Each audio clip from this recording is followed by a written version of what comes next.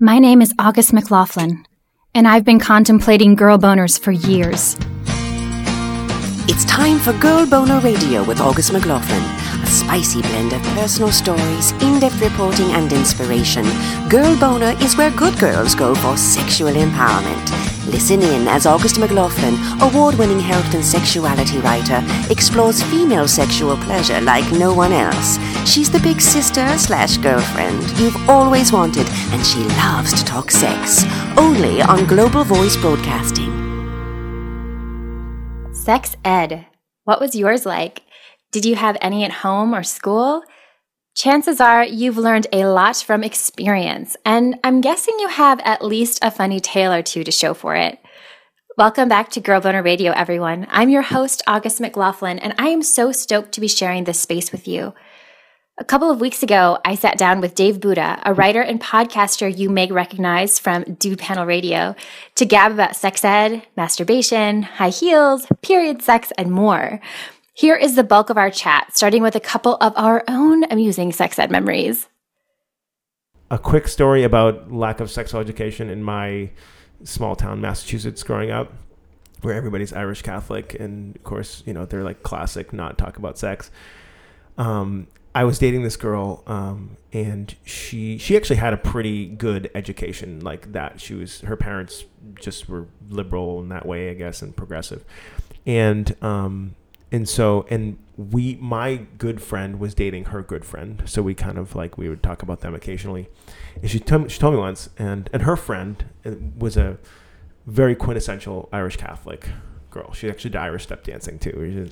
And this was senior year in high school. So we were probably 17, 18 years old, old enough to know about things. So she goes to me once, she said, "You won't believe what this girl said to me the other day." She asked me if she could get pregnant by touching Scott, the guy's name is Scott, by touching Scott's penis. This is like an 18-year-old person. I love the fact that she asked, first of all, that she did, but she was like, "Hey, I'm genuinely curious, will I get pregnant if I touch it with my hand?" And I was like, wow. She must have been working really hard to not touch anybody who appeared to be male. I have a story like that from earlier on in life. When I was in kindergarten, I asked my mom how babies were made. And she told me that when a couple loves each other, that they pray to God and God puts a baby in the mom's tummy. Oh, nice. So I started having anxiety because thoughts and prayers all kind of seemed like the same thing to me. Yeah. So I thought, what if I accidentally see a baby and I think baby and God thinks she wants a baby and then God puts a baby in me. And so every time I'd get a stomach ache, I was horrified that I was pregnant. I was like, I'm going to have to tell my mom, sorry, I accidentally prayed for a baby. I wonder what that would have been really funny if you were like, okay, I got a stomach ache, and you're like, I must be pregnant. And you're like, Mom, I have to talk to you about something. This is really tough for me. And you're, I don't know, I'm like 14 or something, and I'm pregnant. And your mom probably would have been freaked out by that. Oh, but yes, come to she find would out, have. you were just, you thought indigestion. God had, you thought it was that, and but that would have been really fun. That would have been in a full circle. It's like, oh, maybe I should have taught her the real thing. I guess that's coming back to bite me in the ass a little bit, Karma, gotcha. Yeah. So I like that. Yeah, like celebrating women's arousal and and we do. The female body does get boners. We get hard and erect and all of that, but sexual pleasure has obviously so much more than that involved. And so I decided to trademark it because when I very first started working on Girl Boner, which was maybe 5 years ago or so, officially working on it as a brand and a pursuit and a company, my slang dictionary had a whole bunch of terms related to male sexual pleasure, and there weren't any for female. And now there's some, some people say lady boner, there's some other things you find in Urban Dictionary or whatever. Yeah. But so I wanted to trademark it, and I thought I should trademark it before I started blogging about it, because I thought everyone's going to want to trademark Girl Boner. Right. Who would not want to trademark Girl Boner? Because it's my favorite word. And then I come to find out how difficult it was to get it trademarked because it was considered vulgar, even though I had it rejected a couple of times, which was really interesting because you can access all these records of trademarking, right? Yeah. And so I, along with a friend of mine, found all of these examples of sex-related brands that had been trademarked that were geared towards guys. Yeah. And they went through no problem. And were some of them pretty explicit? I mean, in a sense, like compared to the Puritan values some measure this stuff. Totally, yeah. It was clearly imbalanced. Completely. Yeah. I mean, you think like Hooters, they're just like a bunch of it had to do with the audience and also people thinking of a girl as sexual. Right. You know, they thought it makes people uncomfortable, which was motivating for me, but it also was challenging. So it took a couple of years, but I finally got there. That's ridiculous. It's so funny. I just keep thinking, God, 2016, here we are. I know. Like we did it, I guess we've arrived at where we're at. Yeah. And it's really interesting. Totally. Yeah. Yeah. All right. So I want to ask you this question because this is especially one that I feel like Obi and I don't have much expertise on. I mean, we have masturbated on our bellies before, but in different ways, I think. Okay. So this is from someone named Victoria who writes in. She says, "Do you know that a way for some women to masturbate is lying on her belly and rubbing her clit against the bed? Do you find that hot or a turnoff?" And I guess I just wanted to talk about like this from a geeky masturbation standpoint. I find it hot when women are masturbating in general. So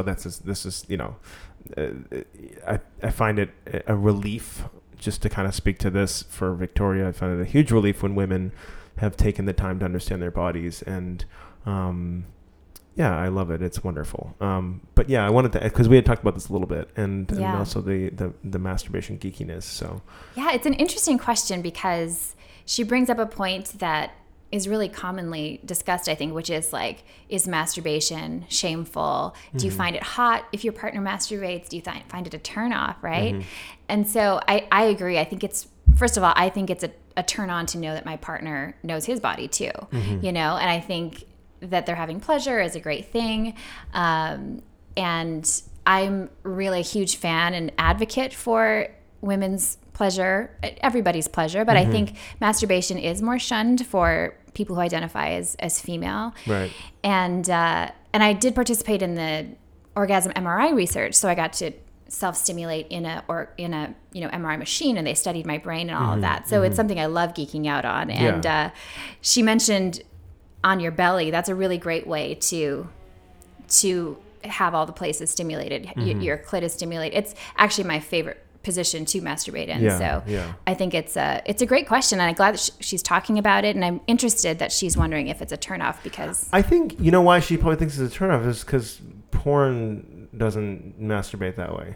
So we've kind of maybe had some standard, like, it's really hot when a woman's like laying on, like, on her back with her like legs open, and she's like, and like that's the way women masturbate, right? Because laying on your stomach is way more internal. Like, it's not as quote unquote fun to watch somebody doing that. Although I don't, think it's fun too. Yeah. But it's like they're much more. It's not a show. Whereas the other one's kind of something that could be a show, and depending on what you're into, whatever. And I think that's kind of probably why I just thought of that. I think that's probably where she's coming from here. Which is interesting that she's, well, first of all, it's just kind of interesting that she's thinking about what men think about how she masturbates. First of all, that's kind of like a bad place to start. It's like, it's like, okay, I like masturbating the way I like masturbating, but like, would that be okay with the male species if I did it that way? I wonder if it's because she wants to masturbate next to her partner or in front of him and just wonders, because I think couple masturbation is really cool too. Yeah. Ooh, I like that. Yeah. What I would say if that were the case is you could do it laying on top of him or him laying on top of you, depending on kind of where even him. So I guess there's different configurations. You could lay on top of him and him be like face up and you're there, or you could be on the bed and he could just put his weight on you, which might be probably even better, because if you're already enjoying being on your stomach on the bed, you're probably enjoying some sort of weight on you already, and so him kind of doubling down on that might be kind of cool, and he'd still feel like a part of it, and then also that's a really nice for me as a man when I'm tasked with just existing and letting gravity work on me. That's a nice like low expect. It's like cool. You don't do anything. Yeah. Just be the weight you are. Like I like that. I could work with that. Yeah, yeah. It also helps to use something to prop yourself up on. Yeah. So if she's flat on the bed, it's not going to be as easy. If she's hoping to have a lot of pleasure and to orgasm, then she would probably want to prop herself on a pillow. There's also that really amazing sex toy, the Sybian, the little thing that you mount. Oh yeah.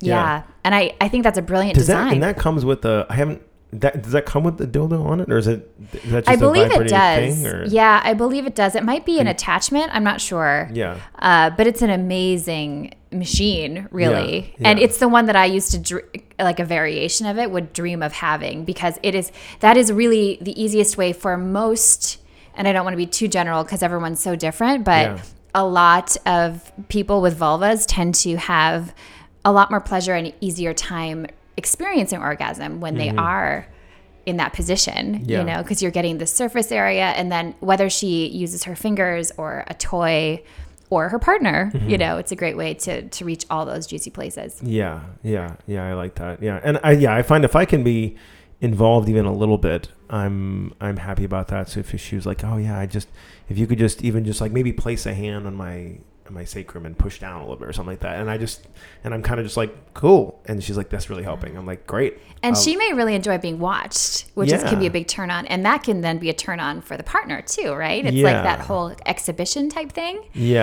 Or maybe it's that you're both masturbating in front of each other, you know, without touching, which adds this sort of anticipation and hunger to it, which is pretty cool. I say play and have fun, and also just question why would you be concerned, like you said, that it might be a turnoff?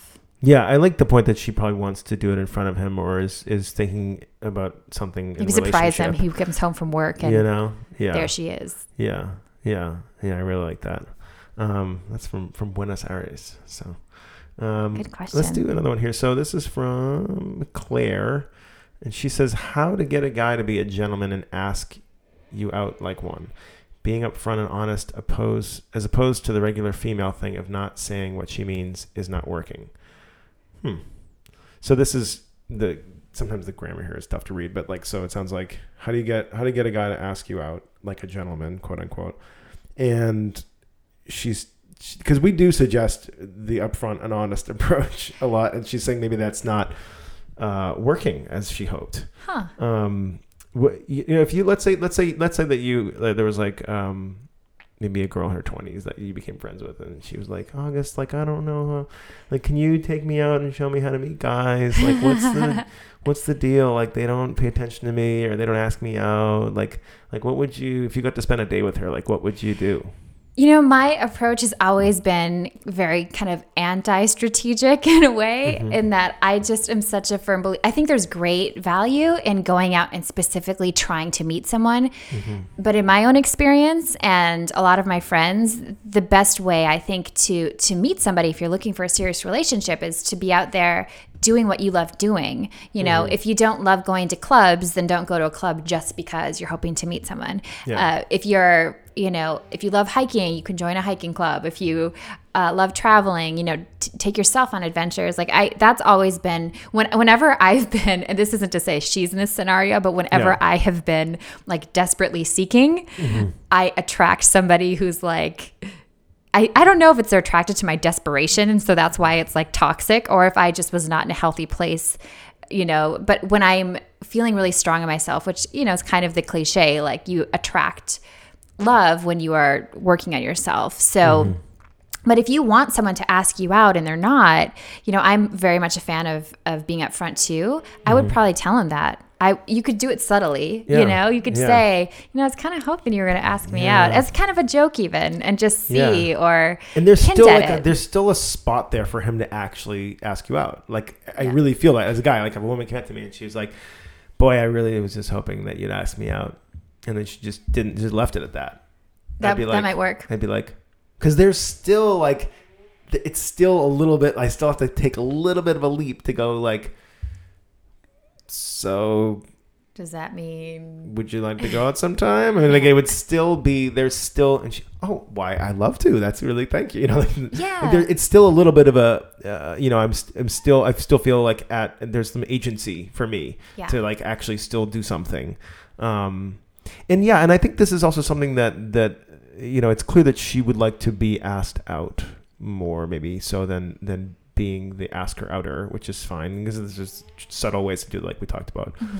I always like the, hey, can you help me with this kind of approach? It's just like find something that men like to tinker with, probably a smartphone or something, and just walk up and ask for like help. And then while he's helping him, just kind of like touch his arm or something, But I think it's worth saying that, in 2016, at least in somewhat progressive countries, and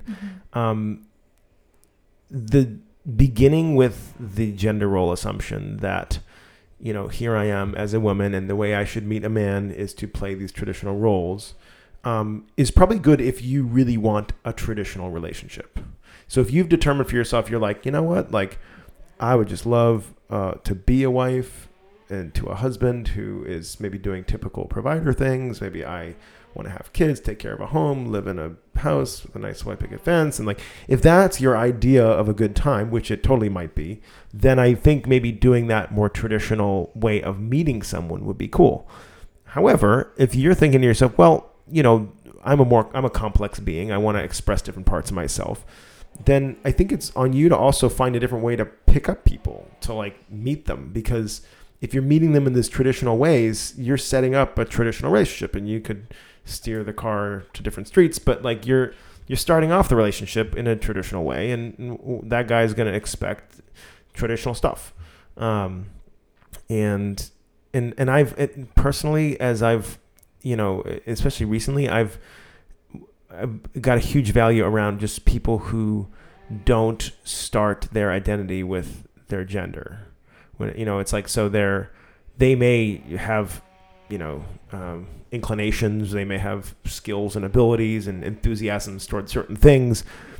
And it's not like, it's just because they're a unique person, like I happen to be kind of like a somewhat typical dude, and yet I find it extremely boring when women just kind of typecast me as a guy that would like XYZ because I'm a guy. It's like, well, I do happen to like lift heavy things, and I'm fantastic at parallel parking. And, like there's some things about me that are typical guy, and it's just boring when I'm doing that because that's the game. Yeah. And so I would just kind of like, I would ask her if I could talk to her. I'd say like, hey, like, do you want that traditional relationship? And it, because there's guys out there that would, I don't know, any guy would love just a woman to ask them out. It's not, and because you ask them out doesn't mean that now you're wearing the pants for the whole time. Mm-mm. Like, you can say, hey, like that's, and then also talking about that. This is something I've been into lately, but I call it like kind of conscious polarity, which is like, cool. Like, let's, why don't I take the lead here to do this X thing, and you take the lead and do this, or maybe even while we're making out, let's like, I came up with this game where you like tap each other to like switch off like polarities and stuff. And it's really fun. It's like, it's great. And it allows people to actually just be in the experience of that masculine or feminine thing without worrying so much about it. Be like, hey, whatever, we're doing this, and that's okay. And so if I'm a guy and I'm feeling a little bad about surrendering into my feminine, making all sorts of noise and gyrating or whatever I'm doing as a feminine person, I'm not going to feel so bad about it if it's like my job, because we're playing a game where like I'm doing that.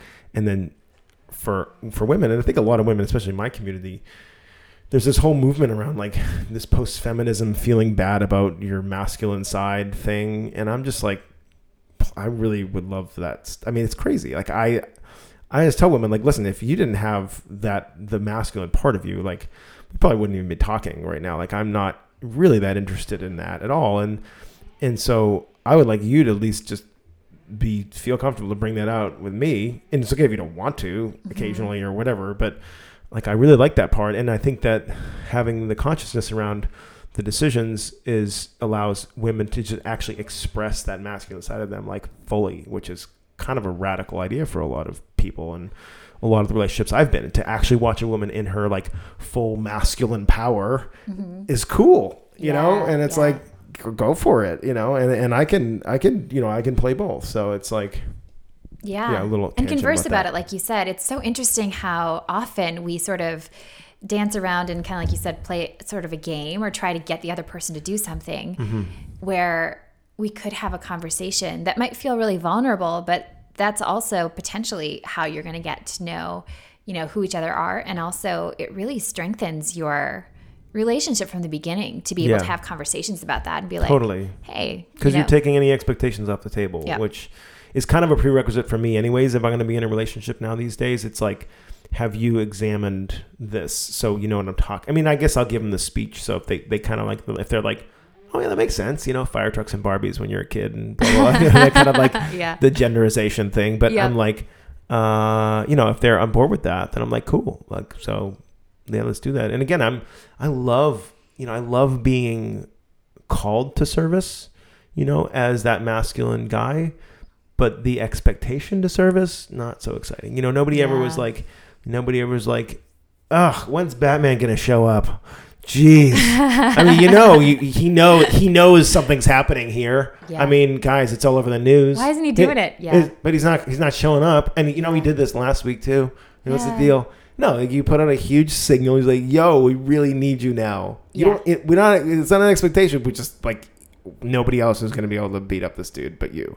Yeah. So please help us out. Yeah. And he's like, sure, even though he's sleepy and beat up, he'll come out, you know, and that's kind of how at least guys or a masculine person, or that's how I think too. You know, it's like, we're not starting with the assumption that it's Batman's job to police the whole city. Yeah. It's not. He's a vigilante, you know.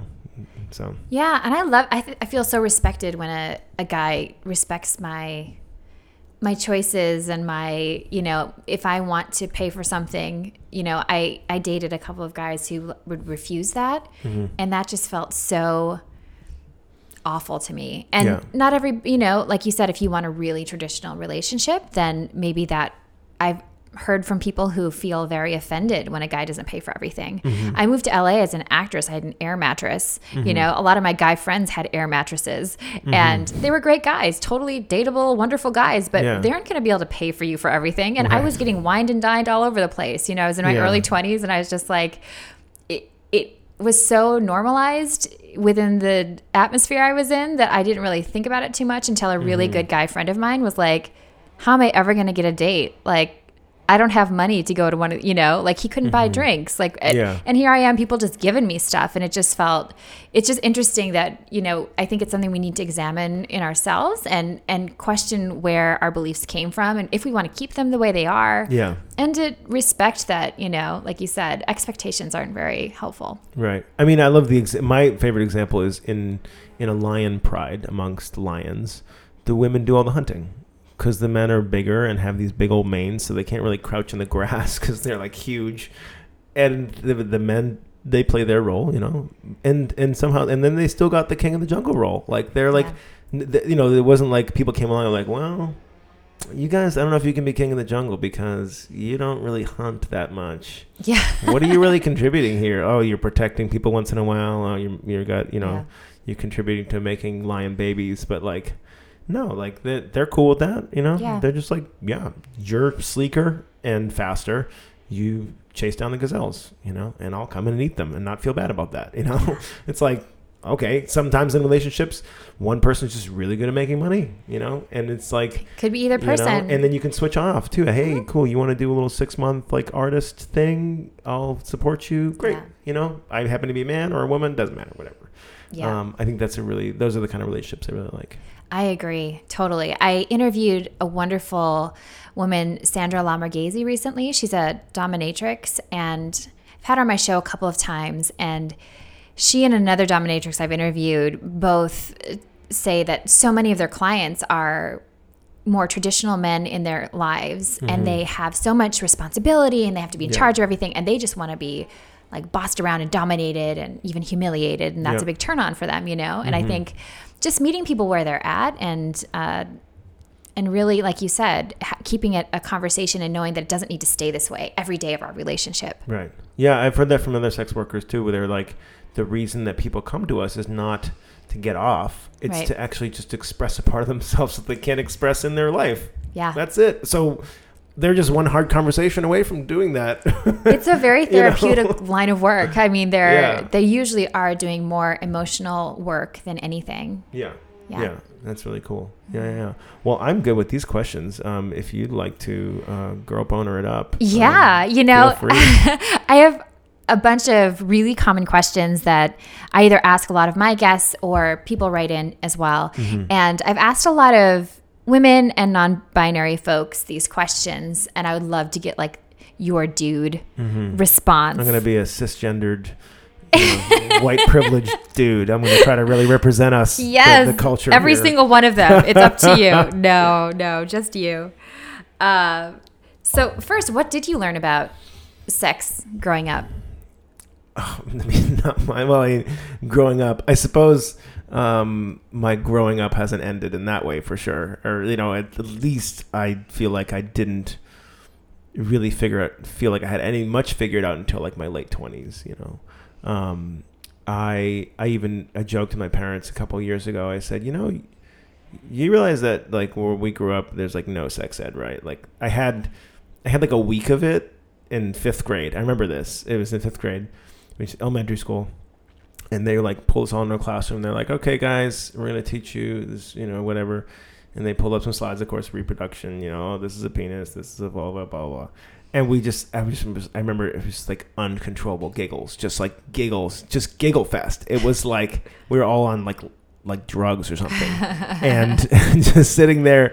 And so nothing was really getting through. It was just like this. Okay, we're checking the boxes. And it was like 3 days, 1 period a day. And then that was it. And then I went off to the Naval Academy, which also not a great place to learn about sex and progressive things like that. But I started having sex at least, so I had some experience.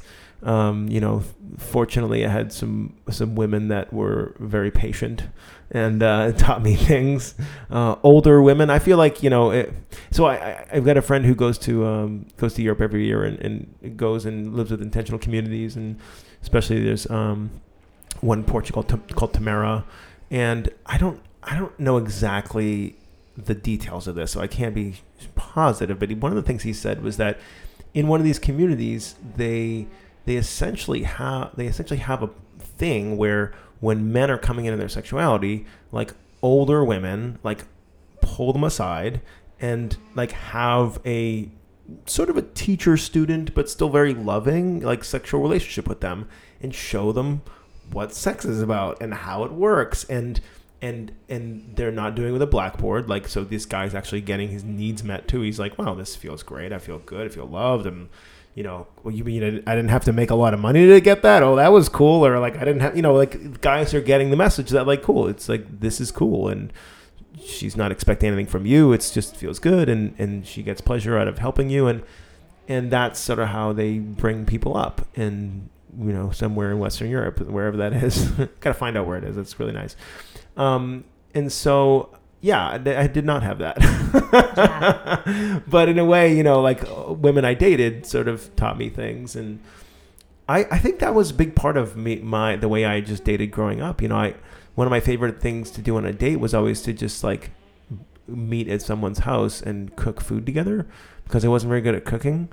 And the women I would be with would always be really good or just better. They just always had a baseline of like that was just better than me, and it was almost kind of fun. I'd like kind of play. It'd be like funny because I'd be so dumb. They'd be like, no, you don't put the rice in the straight. You'd put it in the cooker, and I really don't know. But now I know. Thank you. Like, this is really cool. And so we make food together and they teach me. And that was just a fun dynamic. I saw in one of your videos, actually it was Obi talking about his biggest turn-ons. Mm-hmm. What are yours? Well, they've been changing a lot lately. I think one of the ones lately is this gender fluidity. Someone who can show up really strongly in both the masculine and feminine polarities and doesn't have any shame about it. It's just like, yeah, that's cool. I went on a date a couple years ago with a girl who mostly dates women, and we just had a fantastic time. And I was like, wow, like I get along really well with these type of women. Awesome. And I was like, that's kind of cool. I'm also a sapiosexual, so I've got, if I can really mind meld with somebody, that's really sexy for me. When I see, and then when I meet other writers, I think when I see, because I think part of my turn on, I think this is true for a lot of men, and I think women to some extent too, but a huge part of my turn on is when I can see potential for relationship. And that really almost has nothing to do with how turned on and erotic and how attractive a woman is. Like physically. Yeah, physically, or even just the fact that she could turn me on and be a sexual powerhouse or all that. Like that's great. And then there's this whole other category of things that like I could see our lives together, and I could see that being really awesome. And then that becomes a turn on for me. That becomes like, oh yeah, like you're not into monogamy either. Like, ooh, like let's talk some more. Like, and I'm actually being turned on. It's a real experience of that. And so, so like gender fluidity. I think someone who is not anti-romance, but is kind of a pragmatist about it. Again, this is kind of where I go with Reed too, this pragmatist thing. Someone who has thought about all this stuff and like put it all on the table and been like, no, that's nice. No, I'm not into that. Yeah, marriage is good, but you know what? I'd actually want this part of it, but I don't want this part of it. And I don't want to wear a dress. I want to wear a cape, or I don't know, whatever. Like somebody who's really thought about that stuff. So is not coming in with like the cultural baggage that somebody else might. And this goes for somebody I would go on a first date with, or just hook up or relationship, anybody. Because to the extent that they're bringing in cultural baggage, like we're going to have to work with that. And that I'm just not interested in that. So someone who's really broken down, even like the gender conversation, there's certain, there's a language, there's something you can tell. I mean, like, within, 10 minutes of this podcast, like I can tell by the language you're using, but what your worldview about things, and that's important to, it's like Reed uses the penis owner or vulva owner, kind of things, kind of like, oh, interesting. It's not man, but like somebody who's really thought about this stuff, and then within that framework found their identity, found a self-expression that works for them. And I like it. That's a huge turn on to me. Awesome.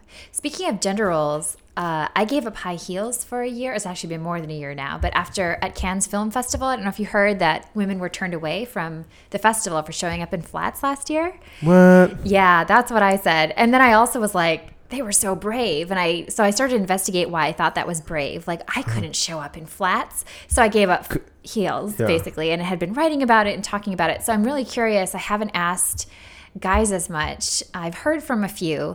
How do you feel about high heels? Well, I mean, I have an opinion about the fact that they wouldn't let women in high heels, or without high heels. That's crazy. I mean, first of all, I'm a huge Prince fan. He's absolutely the biggest musical influence in my life. And when you could see a guy like that walk around on stage in high heels, it makes you question some things. You're like, he's amazing.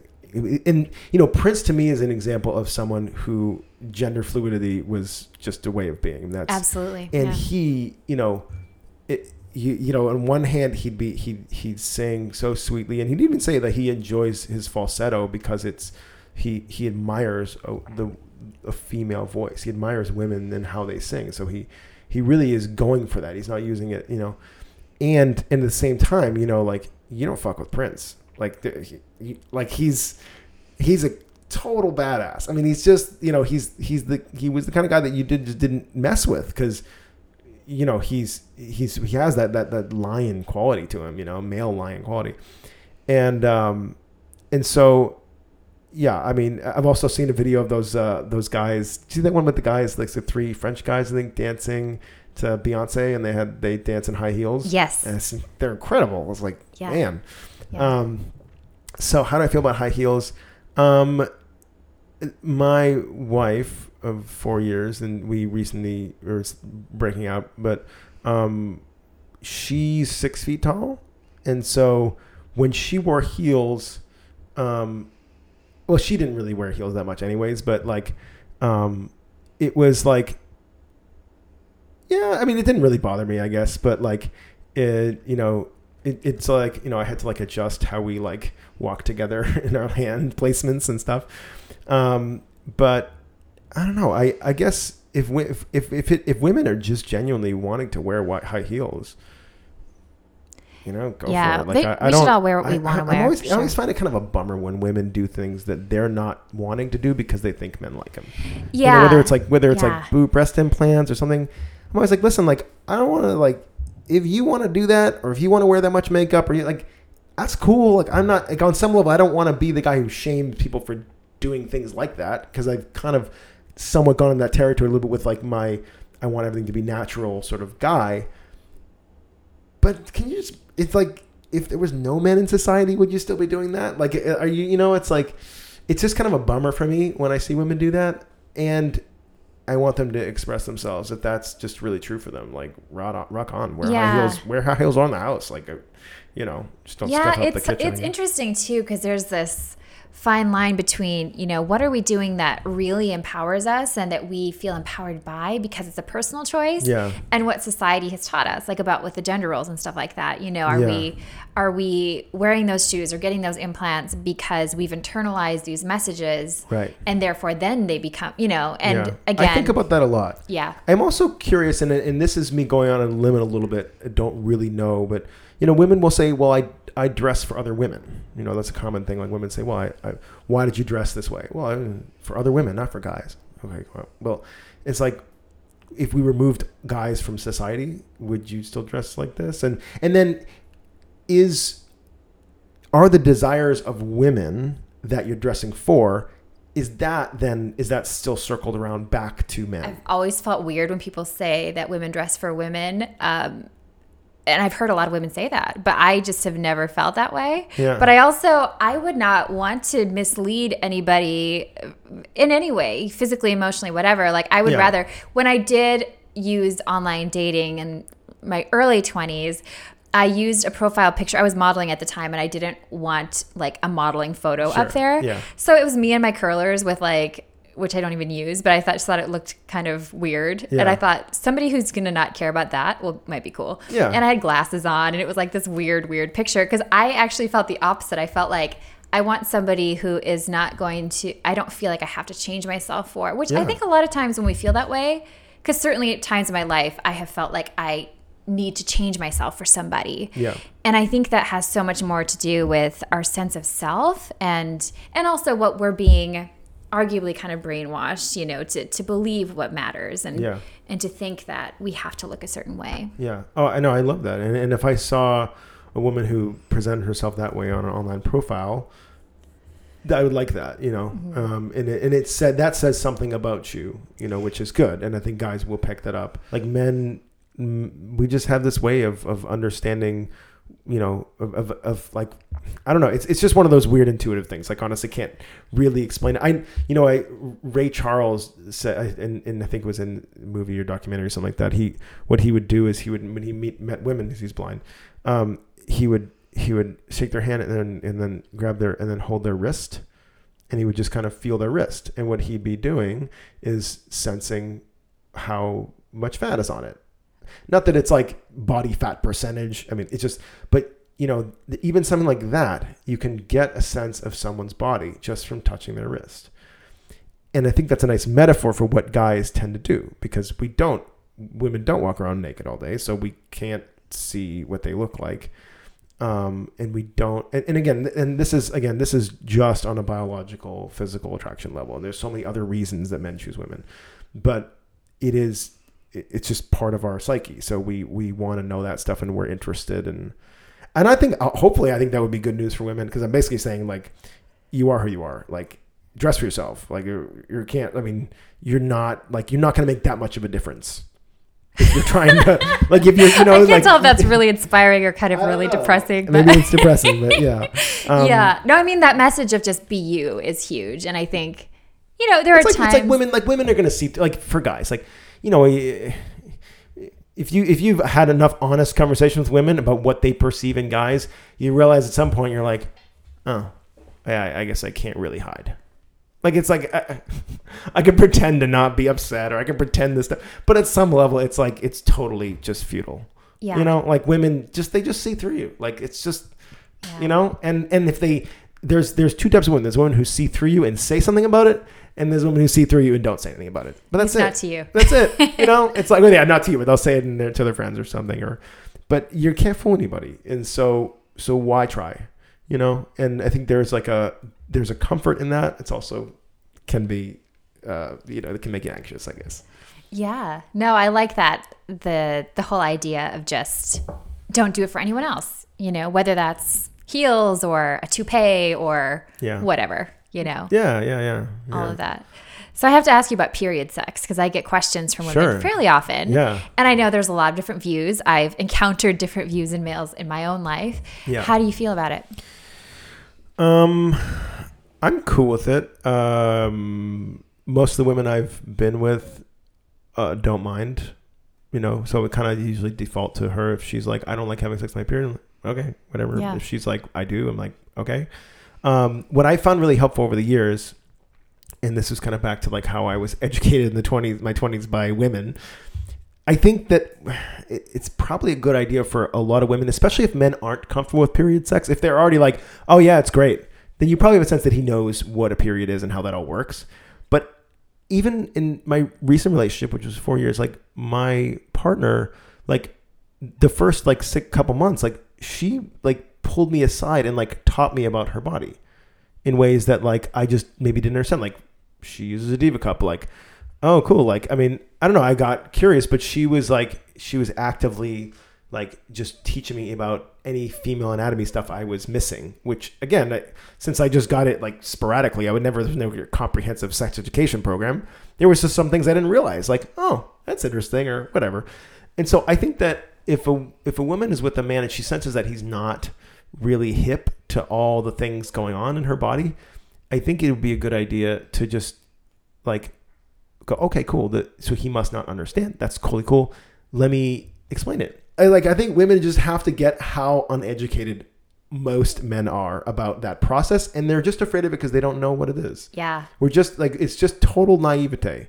We're like, like, oh my God, she's doing that woman thing. I don't understand it. And I love that you said, find out. Like, you don't necessarily need to spill the whole, no pun intended, education all out right away or or in your first date when you're having these big conversations or whatever, but finding out their comfort level first. And then if they're uncomfortable even learning about it, then maybe going in very subtle, small steps where you educate along the way, right?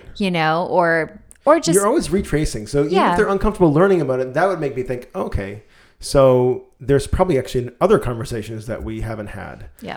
Keep going back and back and back. And then it's like, you're going to find a place where they were like kind of just like left off the wagon when it comes to like learning about this stuff. And it'll be a huge service to fill them in, and they can go, oh, okay. Oh, also women like sex. Okay. That's interesting. All right. This is, just constant education. And also you're not just educating them on women in general, but you're also educating them on like your uniqueness, which is, so you can learn about women in general, but then you also have to understand that like not every woman has the G-spot in the same exact location or doesn't always feel the same, or when a woman gets aroused, some of them get really wet, some of them don't. Like, it's okay. It doesn't mean anything. You can use lube, not use lube, whatever. Like all these things are like little nuances that like need to be talked about. And you might as well, talk about it too, if you're talking about the general sex education stuff. Yeah. And I think that the same goes for men. Like I've educated women, and I'm like, don't run your hand over the top of my cock. Like that's that'll like that opening there. Like don't touch that, that hurts. And surprisingly I had to tell women that recently that are, like, but hey, whatever. Like I don't like, you're a bad person. I'm just like, hey, just so you know, that hurts. That doesn't feel good. It's, and I'm like, so we all have to do that, and that's just the way, cause this is welcome to, post-Puritan America. Like we have to educate each other in sex. So true. Somebody has to do it. So, yeah, just understand that it's like for almost all men, especially if they're afraid of it. We're honestly only afraid of it because we don't understand it. And we haven't learned to have a conversation about the boundaries which would have us be okay with it. Right. So much fun, right? Thanks again, Dave, for joining me. To hear our full chat, which includes what superpower Dave believes all men have and who he considers his sex role model, visit dudepanel.com. Speaking of dudes and sex ed, I asked Dr. Megan to weigh in as well, specifically on what she wishes boys would learn in sex education. Oh, that's a great question. I mean, because I must say, still in our country, so much of sex ed is abstinence only, and often, at least historically, there hasn't even been a requirement that it was scientifically accurate, which is disturbing beyond measure. And so, I think when it comes to sexuality, first of all, I think it's about, helping, guys make sense of their bodies, right? Like, that's the thing about adolescence is like hormones, feelings, like all this stuff is coming online so fast. And it's almost like, oh my God, like they're just trying to make sense of their world. So I think first and foremost, sex education should help normalize what puberty is and what hormones are like and what's happening in their bodies and nocturnal emissions and wet dreams and masturbation, the whole 9 yards. Like, I really think that helping guys realize, like, this is completely normal, this is completely healthy, this is an opportunity to figure out my turn-ons.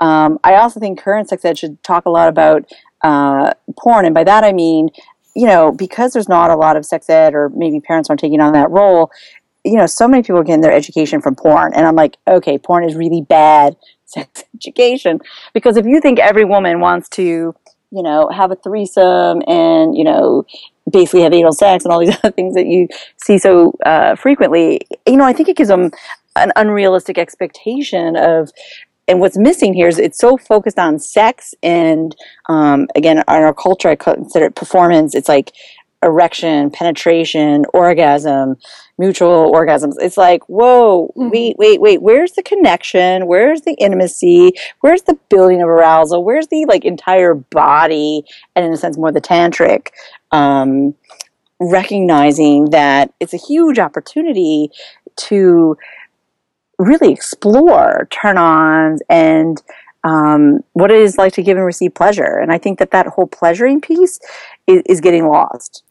Absolutely. I love what you said about all of that. I think it's so important that porn is discussed, because they're looking at it, I mean, maybe not all, but it's kids know more about porn a lot of times than adults do, and then it's not even addressed. And I also think that porn sort of makes it even more important to talk about consent, because so many things happen sort of spontaneously, or somebody walks into a room and there's not necessarily a lot of consent happening. Do you think that consent conversations should be part of sex ed too? Oh, absolutely. I mean, I think that, not only that consent is a part of it, but that consent is something that it could change over time, right? You could get a complete, I often use the green light, yellow light, red light, right? And that, you might start the evening that, she's full, dead on ready. And then, a few drinks in and she's exhausted and tired and possibly even passed out. It's to appreciate that consent is not only something that happens once, but it happens over the course of an evening, and sort of that idea of no is no. And the thing that I love, and I would have your viewers look at, consent is tea. I mean, this thing is the most amazing piece of psychoeducation. It's like, just because she wanted tea on Saturday doesn't mean she wants it today. Yeah. You know what I mean? Or by the time it took you to brew the tea and now you come back, she no longer is interested in tea. You don't throw it down her throat. Yes, I've seen it. It's so great. I'll have to share amazing. The and I think anybody, that should be like, I think, as we're talking about, like a mandatory part of like sex ed, give the consent is tea video. It's humorous, it's lighthearted, but it really drives home the point that it's something that's getting negotiated all the time. And, it's not personal, it's not a rejection, but like people change their mind. Yes. If you're enjoying Girl Boner Radio, I hope you'll subscribe on iTunes if you haven't, leave a review while you're there, and hop over to my blog at augustmclaughlin.com or girlboner.org for extras. Thanks so much for listening, and have a beautiful Girl Boner Embracing Week.